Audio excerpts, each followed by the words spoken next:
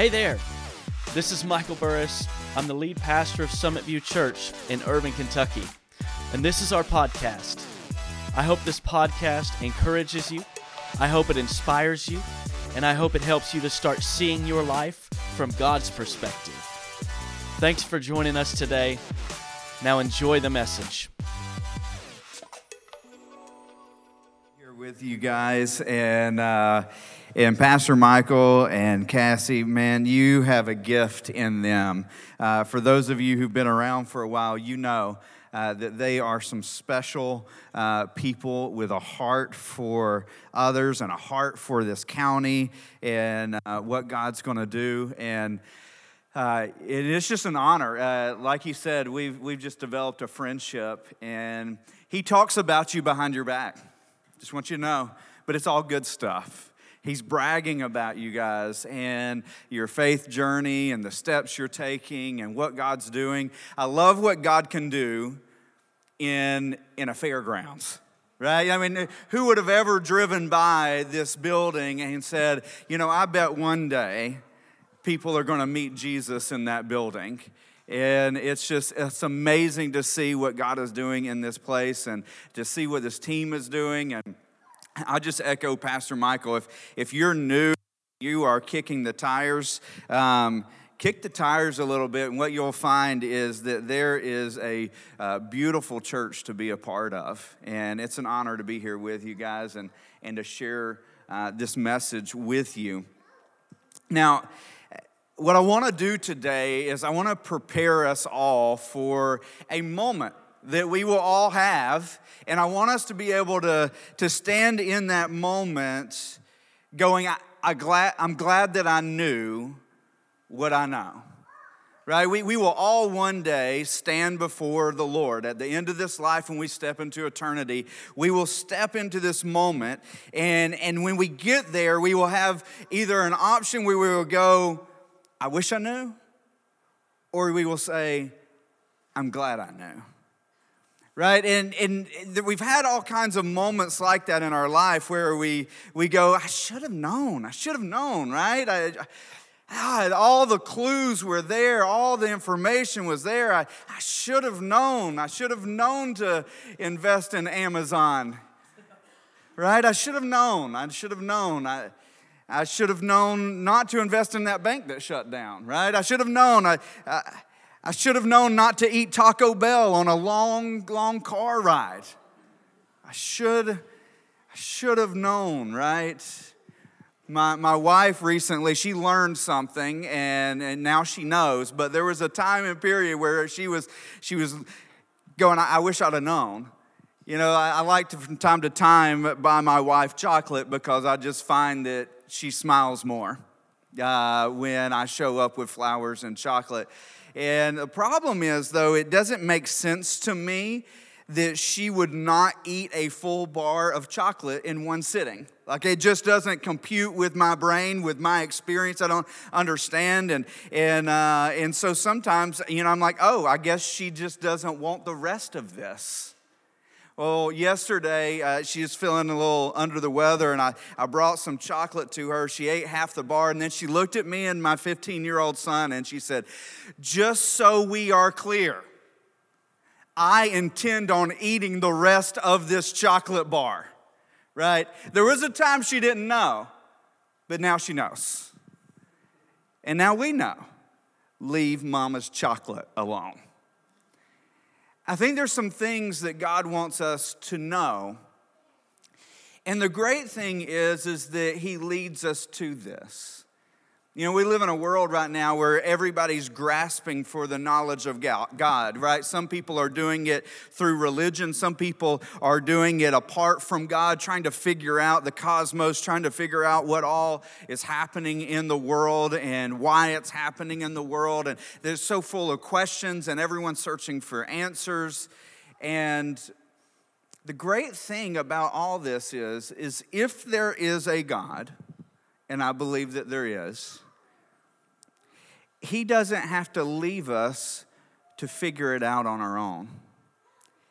that God has literally taken the time to reveal himself to us and even lead us into knowing him more and more. And there's a lot we can learn from looking in the Bible to understand how God has interacted with humanity and interacted with the nation of Israel to show us a mirror of what he's trying to do in our lives. You think about the nation of Israel. One of the times we really meet them, they're slaves in Egypt. And God shows up and he's speaking to them promises over their life. They've heard of God. And they've often up until this point referred to him as the God of Abraham, Isaac, and Jacob. That was when they did their ancestry DNA. They figured out Abraham was somewhere in there, right? And they said, there's this God of Abraham, Isaac, and Jacob. But Moses shows up in Egypt and he says he has a name. And his name is Yahweh. And he wants to deliver you from this slavery and take you to the land that he promised Abraham. And he begins to unpack some promises that when you see these promises fulfilled in your life, all of a sudden you get to know something that you didn't know before. These promises are found in Exodus chapter 6, verses 6 and 7. And this is what it says. It says, therefore say to the Israelites, I am the Lord, and I will bring you out from under the yoke of the Egyptians. This is a promise of salvation. God's going, I'm what you've been stuck in, I'm going to bring you out of. I'm going to save you. Right? This is a promise that even extends to us, that we would be saved, that we could come to know God. And then he says, I'll free you from being slaves to them. This promise of freedom and deliverance from all the things that have held us back. How many of you know that sometimes you can be brought out of Egypt, but you need Egypt brought out of you? Right? Some of you, you're like, I don't know about me, but I know my husband needs that. Right? And so you've got this promise of freedom. And then he says, I'll redeem you with an outstretched arm and with mighty acts of judgment. To be redeemed, this promise that God would give us back our original value, to restore to us what he intended when he created us, this beautiful promise. And then he says, I will take you as my own people, and I will be your God. So you've got this lost and lonely, oppressed group of people that God is saying, I have so many promises for you. And I am way closer than you realize. Can I lead you?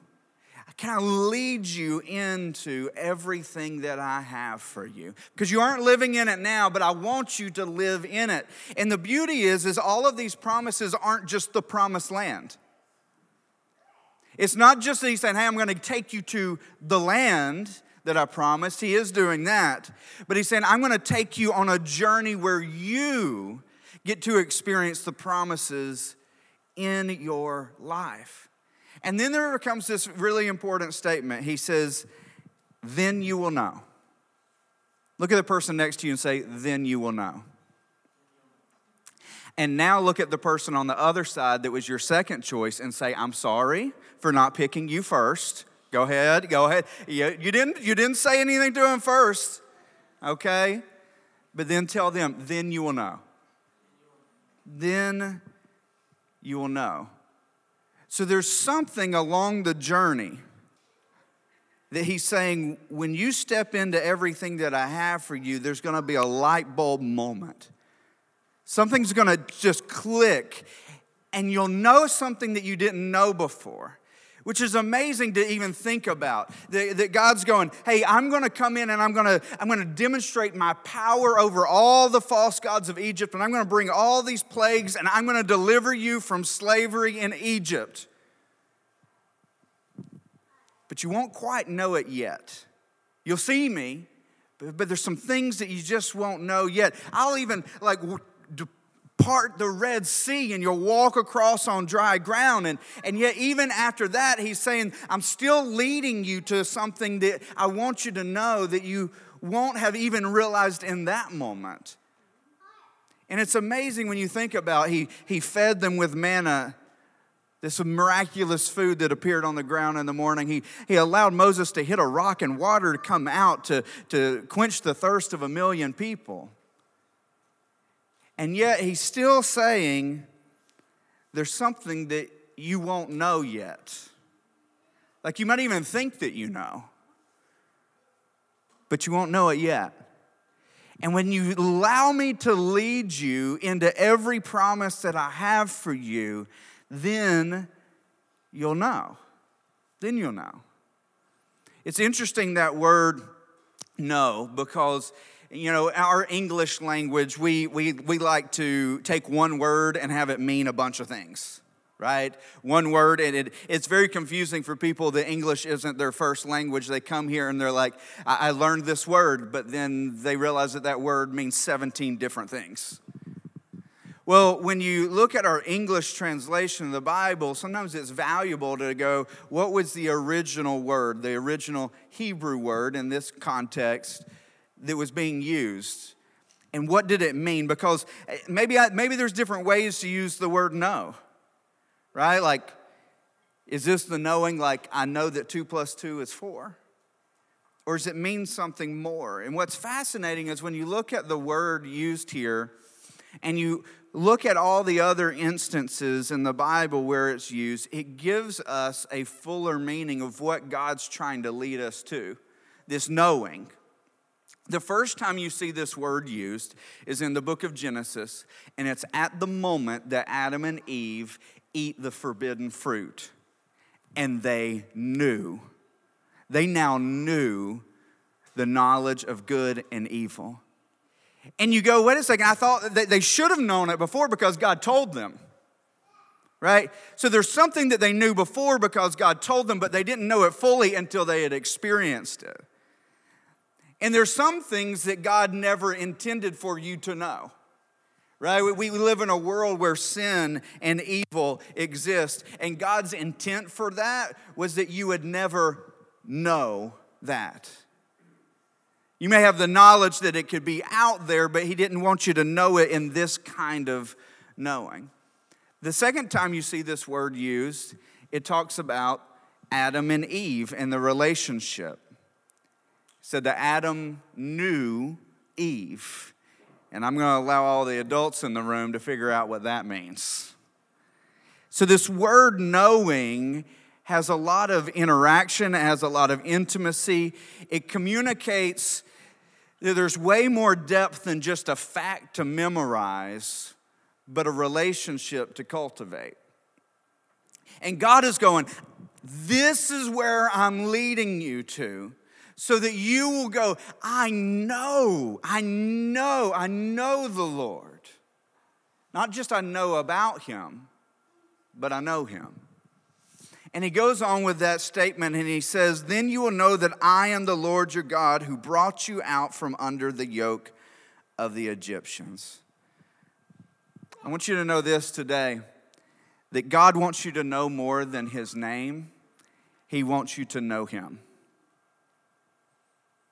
He wants you to know more than just his name. I grew up in a little small town. And listen, I know some of you think you live in a small town. Like, we didn't have Dollar General. That's how small we were. Okay? We had a Piggly Wiggly there for a little bit. But this was a little small town in North Georgia. That's where this accent comes from. You're like, you sound a little familiar. But there's a little twang there that I don't quite understand. I grew up in a little town in North Georgia. And the interesting thing about my upbringing was that from one angle, you could say I grew up in a Christian home. Because we went to church every Sunday. I went to Sunday school. Went to big church. Went on Wednesday nights. If there was a VBS, I went to VBS. So on one angle, you could look at my home and you could say, oh, he went to a Christian, he grew up in a Christian home.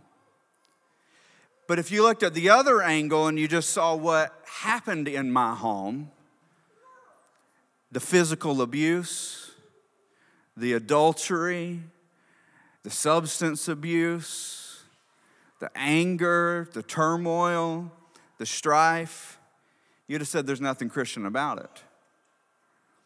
And so even as a kid growing up, I was learning my faith by seeing that Christianity maybe was just this thing where you learn all the right verses and you learn all the right truths, but it doesn't really have to impact the way that you live. I was learning a version of Christianity where you had Our Daily Bread devotional in the bathroom. Anybody know what I'm talking about with the Our Daily Bread? I'm aging myself here. Which is just proof that that's the only place that men read is the bathroom. And I would see this, and it just didn't make sense because God was never trying to lead us to a religion full of rituals and memorization. He was trying to lead us to a relationship of knowing Him. Now, all of those things can be valuable as long as they are in the context of a relationship with God. And God's trying to lead us to something. So it sounds good, right? Sounds good. God's got all these promises for us, and He's trying to lead us into just knowing Him in a way of knowing Him that it's down to our core and you can never go back. Why are we not living that more and more in our lives? Why do we fall into the trap of either not living for God at all or God just becomes a memory verse that we grab a hold of? Why are we not knowing that God intends for us? I believe the Bible says it's because we have divided hearts. Our hearts are divided. What does that mean? That means from the moment I was born that there's a part of me that is drawn to my Creator. There's something in me that when I look out at the stars and I go, wow, this is amazing. I want to know the Creator of the universe. It's something amazing when I go walking and hiking in the gorge and I come across a beautiful, spectacular view, or I come across a waterfall and I just, wow. God, I want to know you. So there's a part of my heart that's drawn to that knowing. There's a part of your heart that's drawn to that knowing. But yet, I also was born in this world where there's sin. There's a sin nature, but there's also a culture that we live in that lives with habits and hang-ups that are opposite of what God wants. And so I have a divided heart. And so part of me is like, yes, God, I want to know you like you want to lead me into knowing you. I want to serve you like you are calling me to serve you, because it makes no sense that the creation wouldn't live for the Creator. But man, I find this battle in me. Paul even talks about it. I know what I want to do, but I find myself doing something different. And for some of you, all you know about the Christian journey is that it is a tug of war. But it's not meant to be that way. Your entire Christian journey isn't just about sin management. It isn't just about, I want to do this, but I find myself doing this instead. God is trying to lead us to whole hearts. And so there's something really important that I think we need to watch out for. Because if there's a part of us that goes, I want to live for God, I want to honor God, and I recognize that He's wanting to lead me into knowing Him more, then I've got to learn how to, when I go to grab a hold of the things that draw me away from Him, I got to see it, and I got to catch it. I got to stop it before it happens. And so I got to know what to watch for. Now, I'm simple. I can't have a 3-step thing to watch for. I will forget step 2 and step 3. So for me, I got one thing that I'm going to watch for in my life. I got to keep it simple, because I'm from the town with no Dollar General. Okay, I got I got to know, like, what am I watching for that helps me recognize whether I'm gravitating away from God or I'm gravitating towards God. Because when I gravitate towards Him, I get to step into all the promises that He has for my life. And that thing that I have recognized that I watch for, and I encourage you to watch for, is you need to watch what you worship. Watch what you worship. Now, some of you are going, well, I mean, I'm here. We just sang 3 songs. I worship Jesus. Right? And worship is in the corporate singing of an honoring of God. But that's such a small sliver of what worship is. Worship is what I give my heart to. Worship is what I give worth and value to in my life. Worth is those things that I place value on. And I wonder if you allowed someone to audit your life.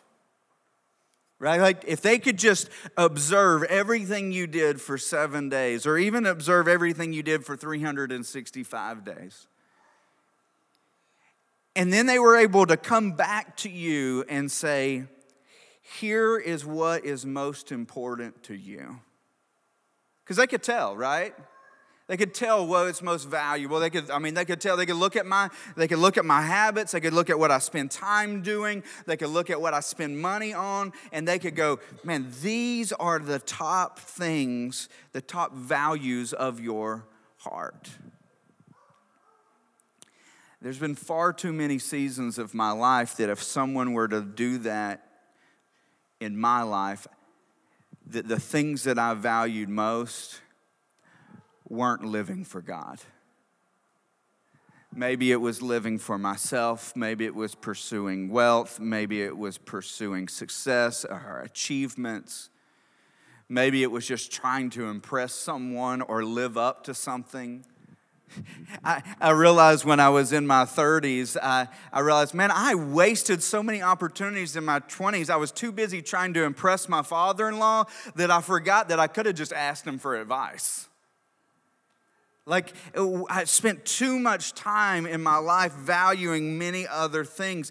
And that's worship, the things that we give a prominent place in our life. And so we have to watch what we worship. Because if the creator of the universe has made himself known to us, shouldn't he get the most prominent place in our lives? Well, we see this played out with the nation of Israel. God says, I got all these promises for you. I'm going to free you from Egypt. I'm going to take you to the promised land. And I got all this stuff I'm going to do in your life in the process. And he takes them to Mount Sinai. And there, this amazing thing happens. Like God's presence descends on the mountain, and it's spectacular. It's like the mountain catches on fire, and there's smoke and clouds and lightning and thunder, and God's speaking from it. It's so powerful that literally the whole nation of Israel is slightly terrified, right? And only Moses ends up going to meet with the Lord on the mountain. Everyone was invited, but only Moses was the one that wasn't scared enough because he had met with the Lord before. There was something he knew already that he couldn't go back from that led him up the mountain. And he goes up there and he's meeting with the Lord, and the Lord's having this conversation with him, and they're creating this covenant, the way God's going to move in the relationship with the nation of Israel and the way he's going to bless them. And you'd think that this group of people who have seen all these miraculous things would be at a place already of knowing that they couldn't go back from. You would think that they would be down at the base of the mountain going, man, this is an amazing God that we serve. I can't wait for Moses to get back and tell us what Yahweh said. And the craziest thing happens. It's almost like In Jesus' life on Palm Sunday, which is today, we celebrate the day when Jesus triumphantly entered into Jerusalem, and the whole city is waving palm branches, and they're calling him the King of Kings, and they're worshiping him as the Messiah. And then you just fast forward, and by the end of the week, they're crucifying him. We have to watch what we worship. Here's what it says in Exodus 32, verse 1. It says, when the people saw that Moses was so long coming down from the mountain, they gathered around Aaron and said, come make us gods who will go before us. As for this fellow Moses who brought us out of Egypt, we don't know what has happened to him. Dang! They threw Moses to the side quick. He was like a day late showing up, and they're like, forget this fool. We're going to make a statue. That's all they had known, the culture they had grown up in, is you just made statues and gave them names and you worshiped them and that became your God. And they just resulted to the customs of the culture they had grown up in. And I think it's easy for us to fall prey to the values and the prominence of what everyone in our society says is most important. And if we aren't careful, we find ourselves propping those things up as the most important thing in our life instead of living for God. Because when you don't worship the one true God, you'll worship lesser things, created things.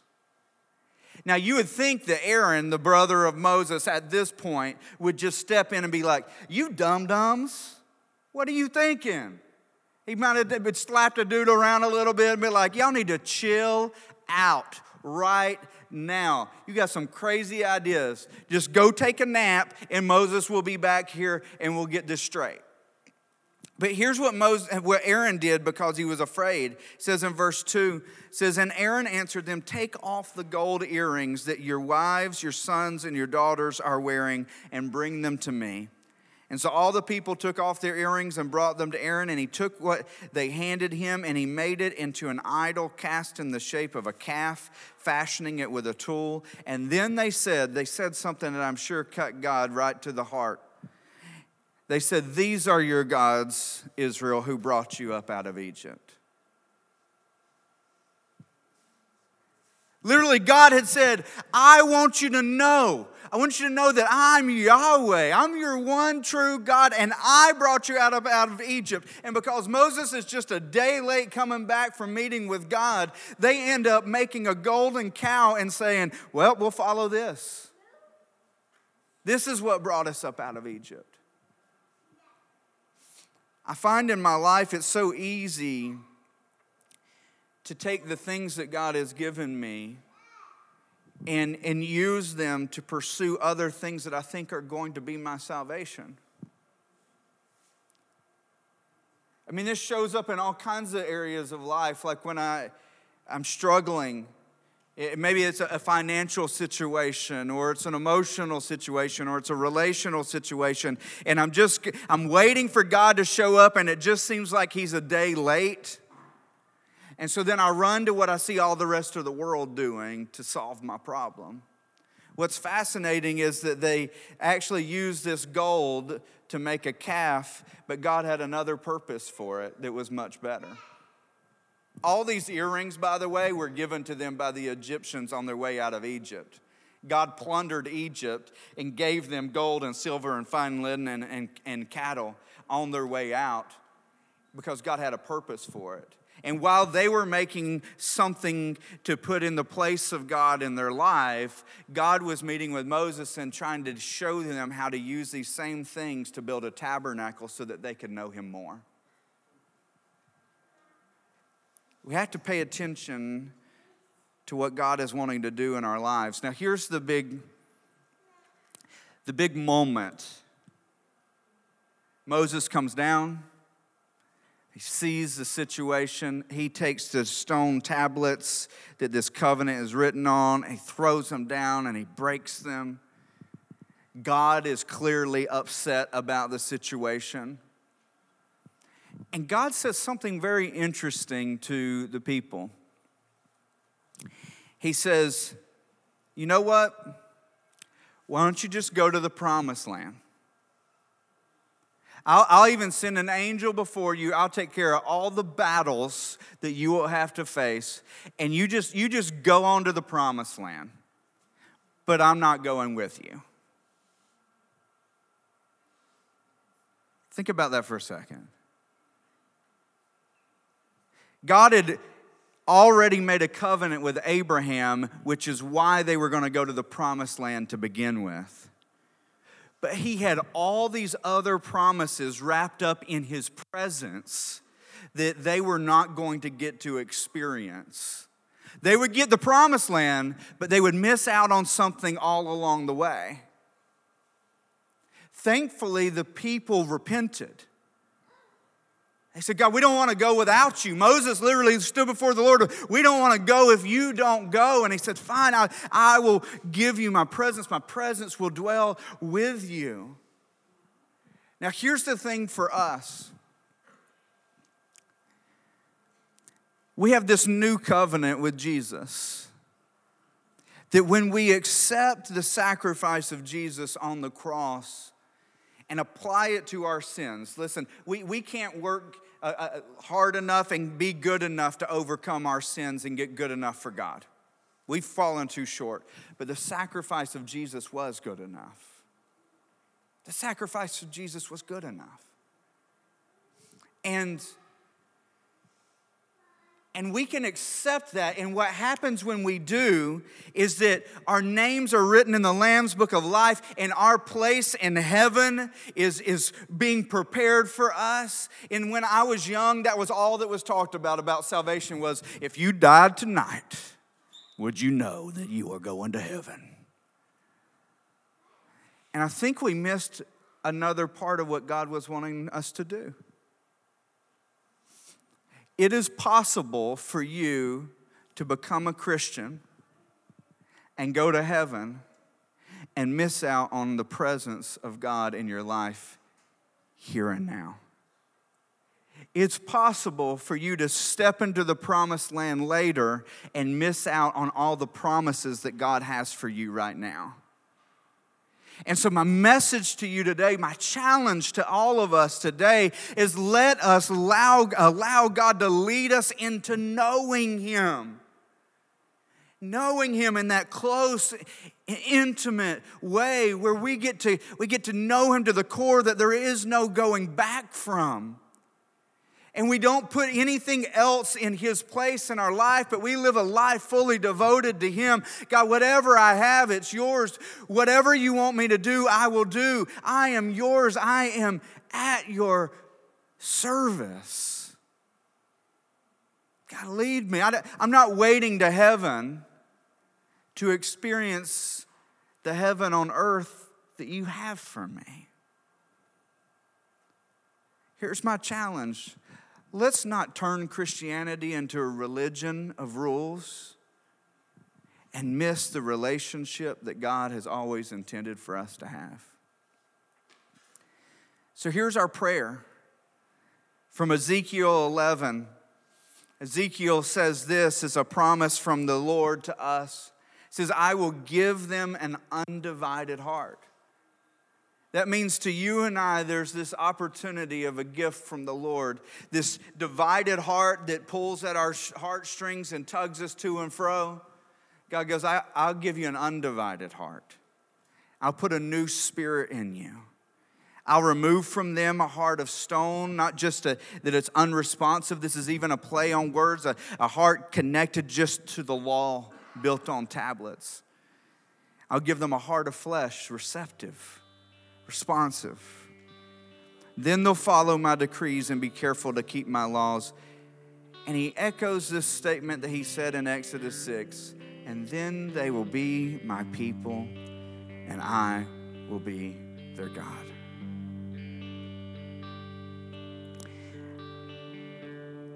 You know, this past weekend, I finally used a gift card that someone gave me at Christmas. I end up doing that sometimes with gift cards. I finally am like searching through my wallet. I'm like, oh, dang. Like I could have gone to Chick-fil-A the other day. I didn't even know. think I still got like a Dairy Queen card in there. Is there a Dairy Queen around here? I don't know. There's a Dollar General, I know that. But I carried around with me something that I could have cashed in at any time. And it says that God gives us this. And like any gift, we've got to receive it and unwrap it. And so I want to encourage you today, and maybe every single day, to make it your prayer, God, give me this undivided heart. That I wouldn't give my heart to anything else in this world, but my heart would be fully devoted to you. Put a new spirit in me. Because here's the challenge. Don't neglect the work of the Holy Spirit in your life. God has given himself to you. His presence is made known to you in the work of the Holy Spirit. Welcome it. God, I receive the work that you want to do in my life. I welcome your presence. Because a new life in Christ doesn't just begin at the moment that you die. See, rebirth begins at the moment that you accept that gift of salvation. And I love that God's nature is the same yesterday, today, and forever. Because while they were making a golden calf down in the valley, God was making a covenant with them on the mountain.